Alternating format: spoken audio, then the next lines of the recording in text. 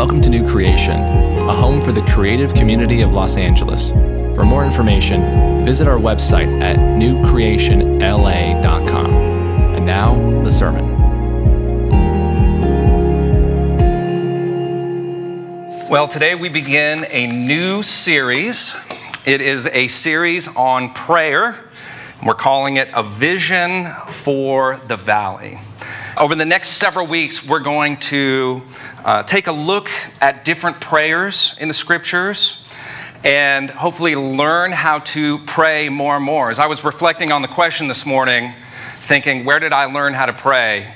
This last week, I learned so much about prayer and learned that I still have much to learn about it. So I'm excited about this series. I hope that you are too. A vision for the valley. It's a vision for this place that we live. And so as we pray over these next weeks and learn about prayer over these next weeks, we're going to look at what does it mean to pray for this place, Valley Village, for Los Angeles, and what would God do with our prayers? And so the first question is really, what is prayer?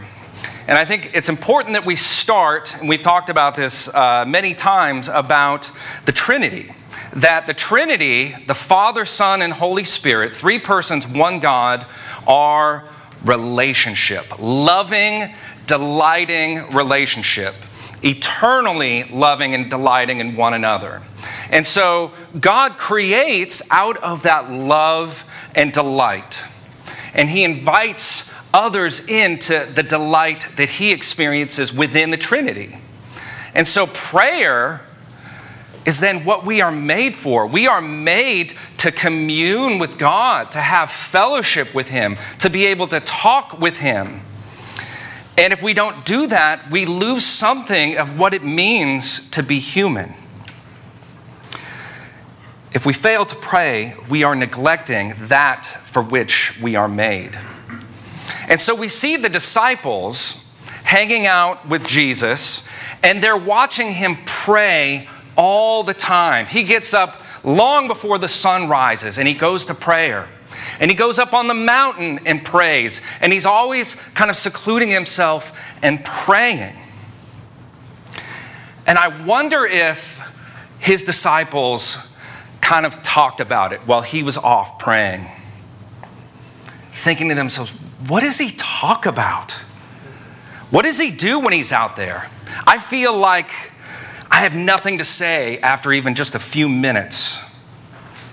What is it that draws Him out in prayer? How does He do it so easily? Because guess what? I don't pray like that. I wonder if they ask those questions. I wonder if they, like us, ever felt dissatisfied with their own prayers. They might say, you know what? And we might say, I wish I knew God like Jesus does.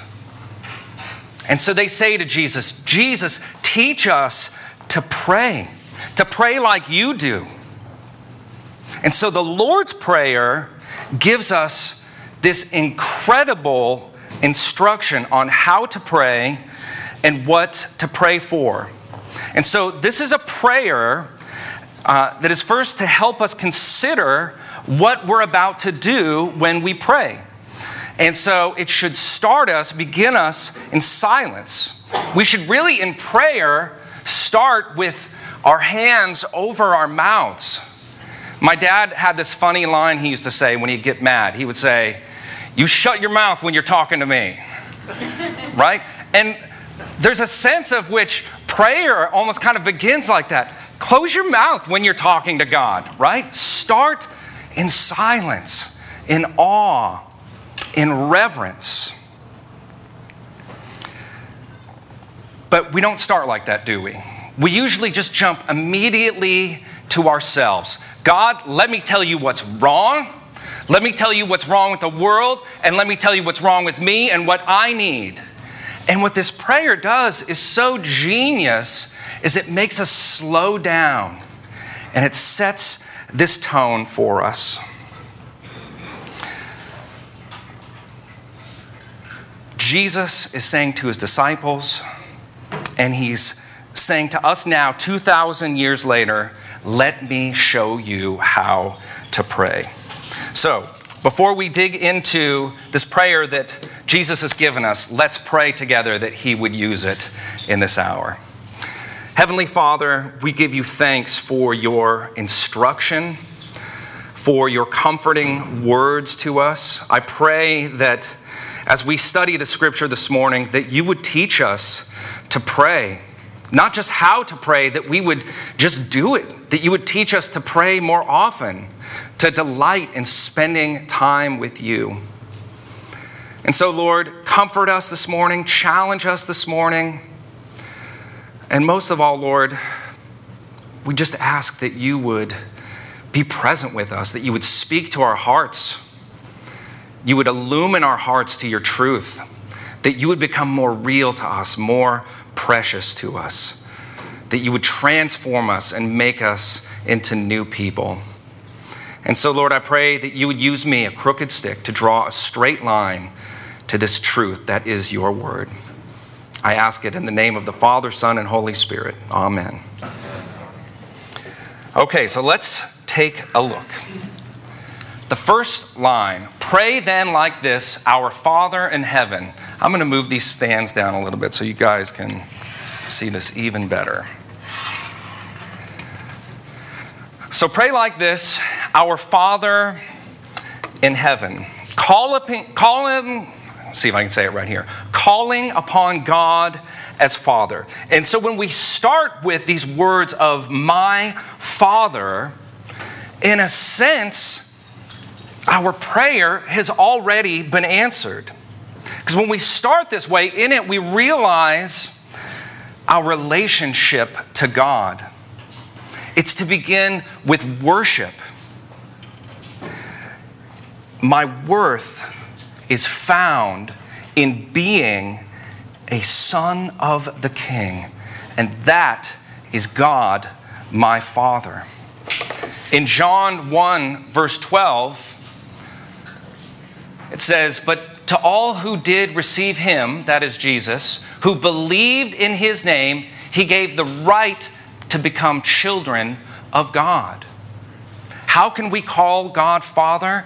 It is through Jesus Christ alone. It is through belief in him, through faith in him, that we can even approach God as Father. God is in heaven. Our Father is in heaven. Ecclesiastes 5:2 says this, but be not rash with your mouth, nor let your heart be hasty to utter a word before God, for God is in heaven and you are on earth. And so when we start this prayer, it's setting our position right, setting ourselves knowing God is above. God is in heaven. And so it's for us to remember that who we are praying to God who is all powerful, God who is all knowing, who is omnipresent, who is perfect. And remember that God in Christ has become your Father. He knows all about you as a father knows his child. He knows how you are made. He knows your needs. He knows what is good for you.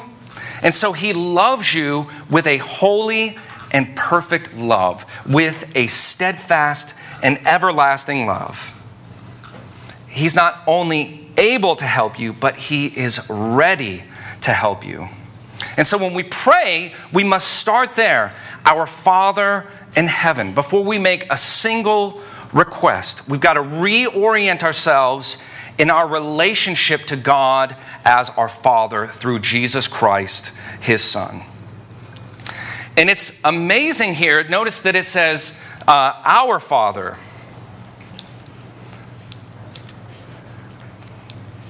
Back here somewhere. It says, our Father. Notice it doesn't say, pray my Father, but it says, pray our Father. And so it gives us this framework to pray with each other. Excuse me. It gives this framework to pray for each other. Our Father reminds us that we are part of a community. It's not just me and God. It's not just me and Jesus. It's me in relationship to God's people. And when we pray this together, we remind one another, our Father, our Father. We're together in this. We are a family. We are a member of His people. And so I cannot pray our Father in isolation. And so this prayer reminds me, again, that I'm part of a community, that I am part of a family, God's family, and He is our Father. Now, let's take a look at the petitions. There are 6 petitions, 6 requests made in this prayer, in the Lord's Prayer. And the first 3 petitions all concern God. Hallowed be thy name, right? Thy kingdom come, thy will be done on earth as it is in heaven. So then after we do these 3 petitions, we move to the petitions regarding ourselves, the us. And we'll come back to that in a moment. But it's a good reminder, how quick are we in our prayer to just jump right into our needs? And so Jesus gives us this form to slow us down, to direct us toward God. His desires are more important than mine. And God knows our weakness, right? He knows that we just want to jump into being these me monsters. All I want to think about is me, and all I want to talk about is me. But God says, I know. And so here's what I'm going to do. I'm going to give you this prayer that gives you this format that helps you to slow down. So he gives us 3 things to pray concerning himself. The first one, hallowed be your name. Now, the ancient Israelites had a practice of not saying the name of God. They revered it so highly that they said, it's so special and set apart, we won't even say it. We'll just say the name instead of Yahweh, the name that God gave them. And so a lot of times we beat up on the Old Testament guys, but in this case, they really got something good of the reverence of the name of God and holding it special and set apart. They maybe took it a little bit too far by not saying it at all, but we have to admire their respect for the name of God. So I think for us, when we say the name of God, there should be this sense of wanting to even just take off our shoes when we evoke even the name of God. God's name, Yahweh, is not just a name, but in that name is revealed all that God has revealed about himself in the scriptures. In his name, we see that he is perfectly good, that he is perfectly just, perfectly loving. In his name, we see these promises to restore and redeem all that is broken in this world. His name means I am. I am with you. I am faithful to my promises. I am your God. It's all in his name. And so to hallow his name is really to sanctify it, to set it apart, to set it aside as a sacred thing. And to see it not just as letters and sounds, but completely connected to his character, his attributes, his revelation, with deep awe and reverence. And so Jesus says, make that your first request when you pray, that God's name would be the most revered name in all of creation, the most beautiful name, the most worthy of adoration. The second petition, your kingdom come. How does the kingdom of God come? It comes with the king. There is a bringer of the kingdom, and it is the king himself. And as we pray that the name of God would be hallowed, we quickly realize that it isn't. We live in a world where that name is not hallowed, where it is not sanctified and set apart. There is an opposition to God in this world. There is in this world a kingdom of darkness. There is a presence of evil. John the Baptist, in preaching, referring to Jesus, he says, the kingdom is at hand. And so when the king is present, the kingdom is at hand. Jesus was overturning the kingdom of darkness as he healed the sick, as he cast out demons, and as he even raised the dead. And so the kingdom is at hand in Jesus. It is already, but it is also not yet.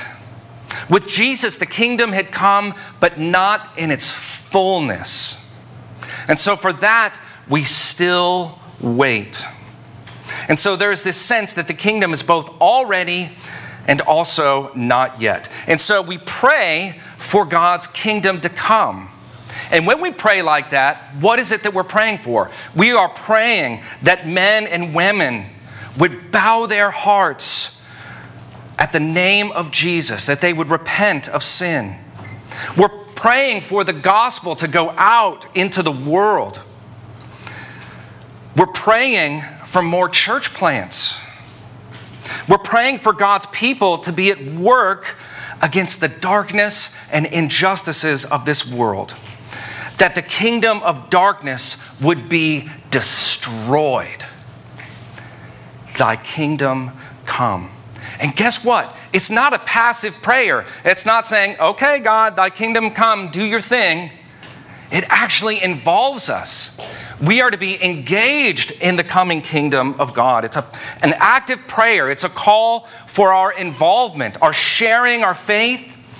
It's a call for us to care for the poor, to seek out the outcasts, the unlovable, and battling against the injustices of this world, caring for orphans and widows. That is what it looks like to pray, thy kingdom come, and to be active in it. And this request also reminds us of the promise of Jesus to come again. All the darkness and evil of this world will be cast out. All that is broken will be restored, and the kingdom of God will return to paradise, untainted by sin and death, when Jesus comes again. Thy kingdom come. Be ready. Be on alert. So we begin our petitions by praying that God's name would be hallowed and that his kingdom would come in fullness. And then the third petition. Your will be done on earth as it is in heaven. There's this beautiful natural progression in these petitions. The name of God being hallowed. And then that God's kingdom would invade the darkness of this world with life, with beauty, with goodness. And then out of that God's will would be done. That heaven would be a beautiful model for this earth.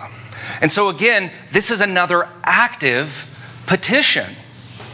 Okay, so it calls us to action. It calls us to obedience and to submission. And so we don't pray this just for those people around us. We need to pray it for our own hearts.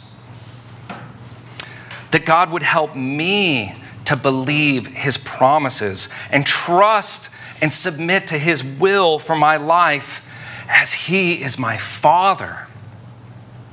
What an amazing prayer.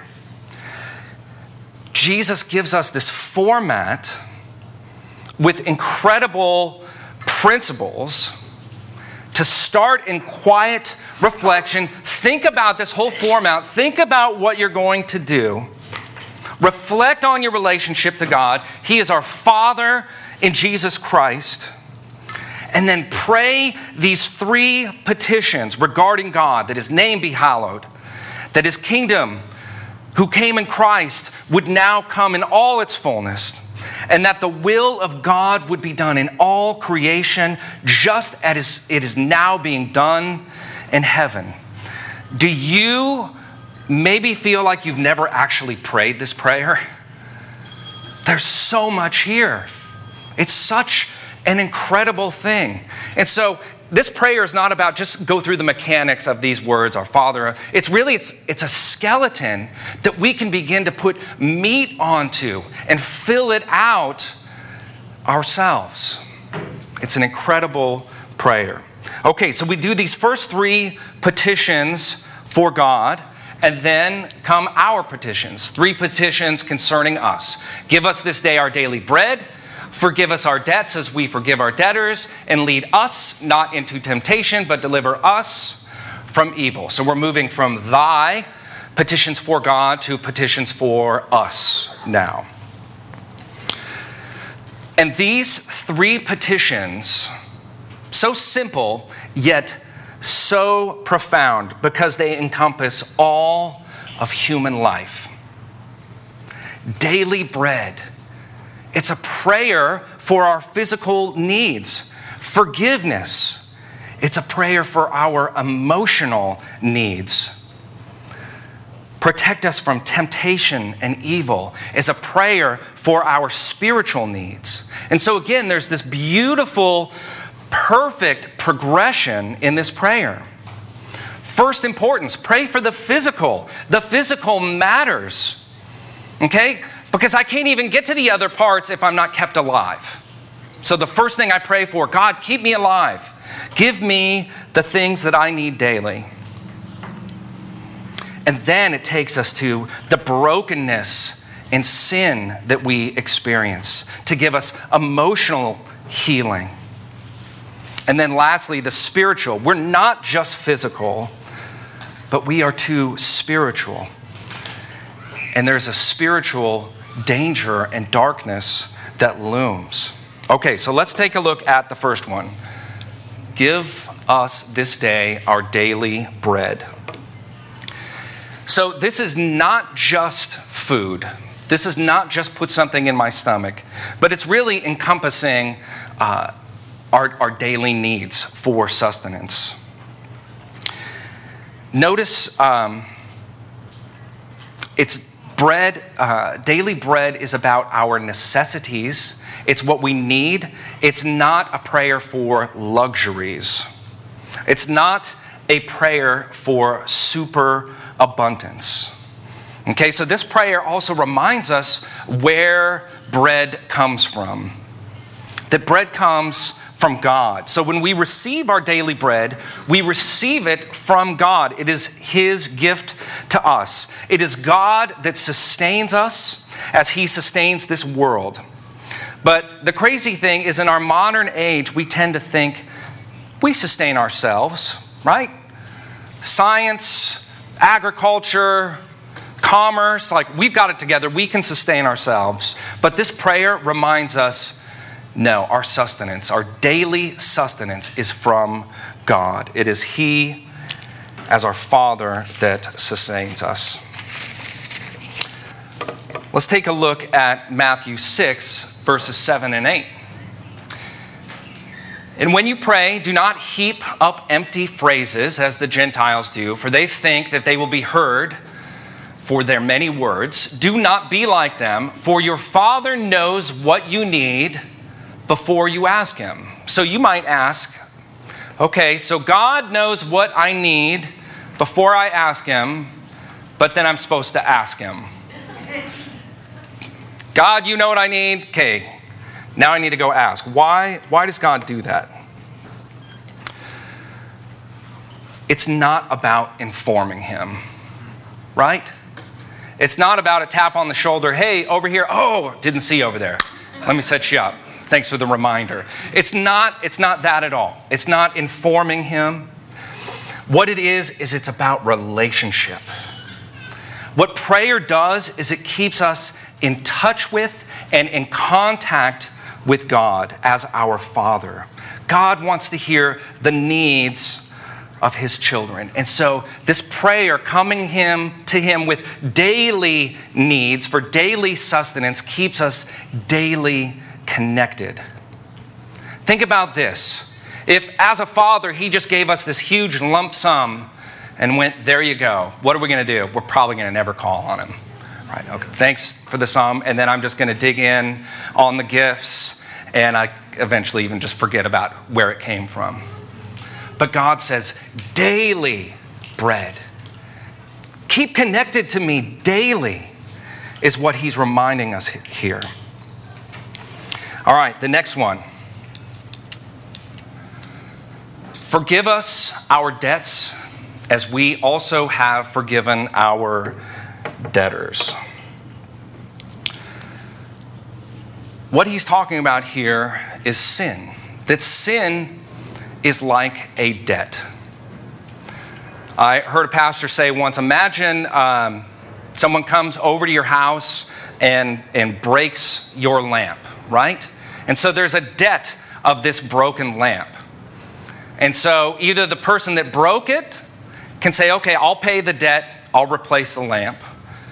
Or the owner of the house can say, okay, I got it, don't worry about it, I'll pay the debt. But sin is a debt to God that must be paid. God in his perfect goodness is violated when we sin. Now, when someone sins against us, we feel that violation, right? We feel that debt. You know what? They owe me. They took something from me. Maybe it's a physical something. Maybe it's an emotional something, right? But somebody took something from me. Maybe it's dignity. There's a debt that must be paid. And so in this prayer, it refers to sin as debt, right? And you might be kind of troubled by this. Forgive us our debts as we also have forgiven our debtors. So is this prayer saying my forgiveness is earned? Am I forgiven on the contingency that I do the same? Well, let's take a look at a couple other passages. Romans 3:28. For we hold that one is justified, that is accepted by God, by faith, apart from works of the law.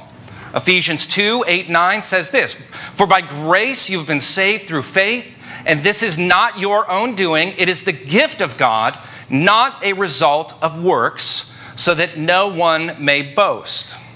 So if that is true, then this doesn't mean that my salvation is contingent on my ability to forgive others. Here's what it is. It's proof that I've been forgiven. Someone who's been forgiven and received the forgiveness of God can say, you know what? I can forgive. My goodness, when I look at all that God has forgiven me, I can release other people of those debts. I don't have to carry around the burden of those debts. I can let them go. And so this prayer is saying, because God has forgiven us, we are also able to forgive. It doesn't say, forgive us because we forgive others. It doesn't say, forgive us on the grounds that we forgive. It says, forgive us as we also have. And so the two are connected. And so to forgive others is to be forgiven. Let's go to the last petition. Lead us not into temptation, but deliver us from evil.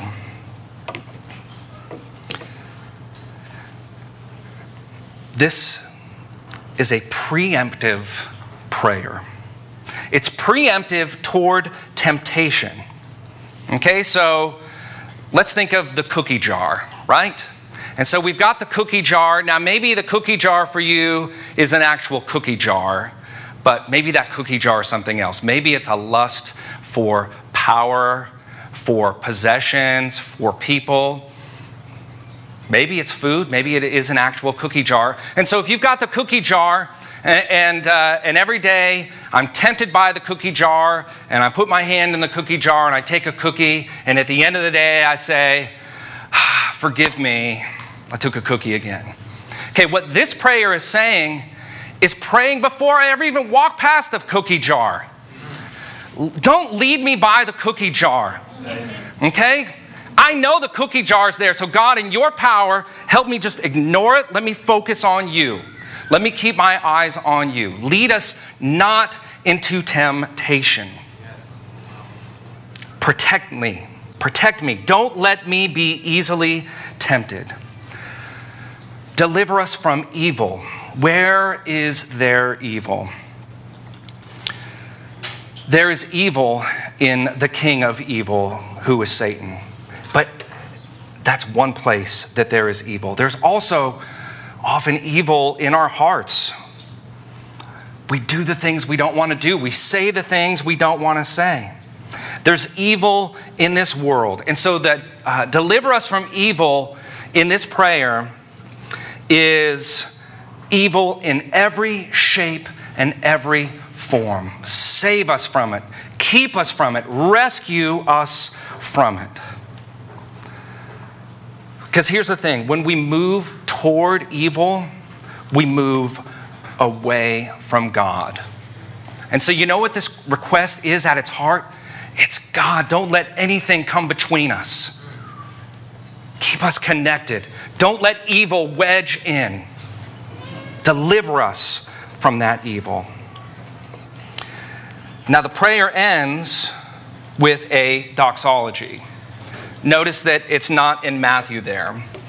This doxology, these last words of the prayer that we say traditionally, were found in later manuscripts. Okay, so most Bibles don't put it in the text because they say, you know what, that seems like a later edition.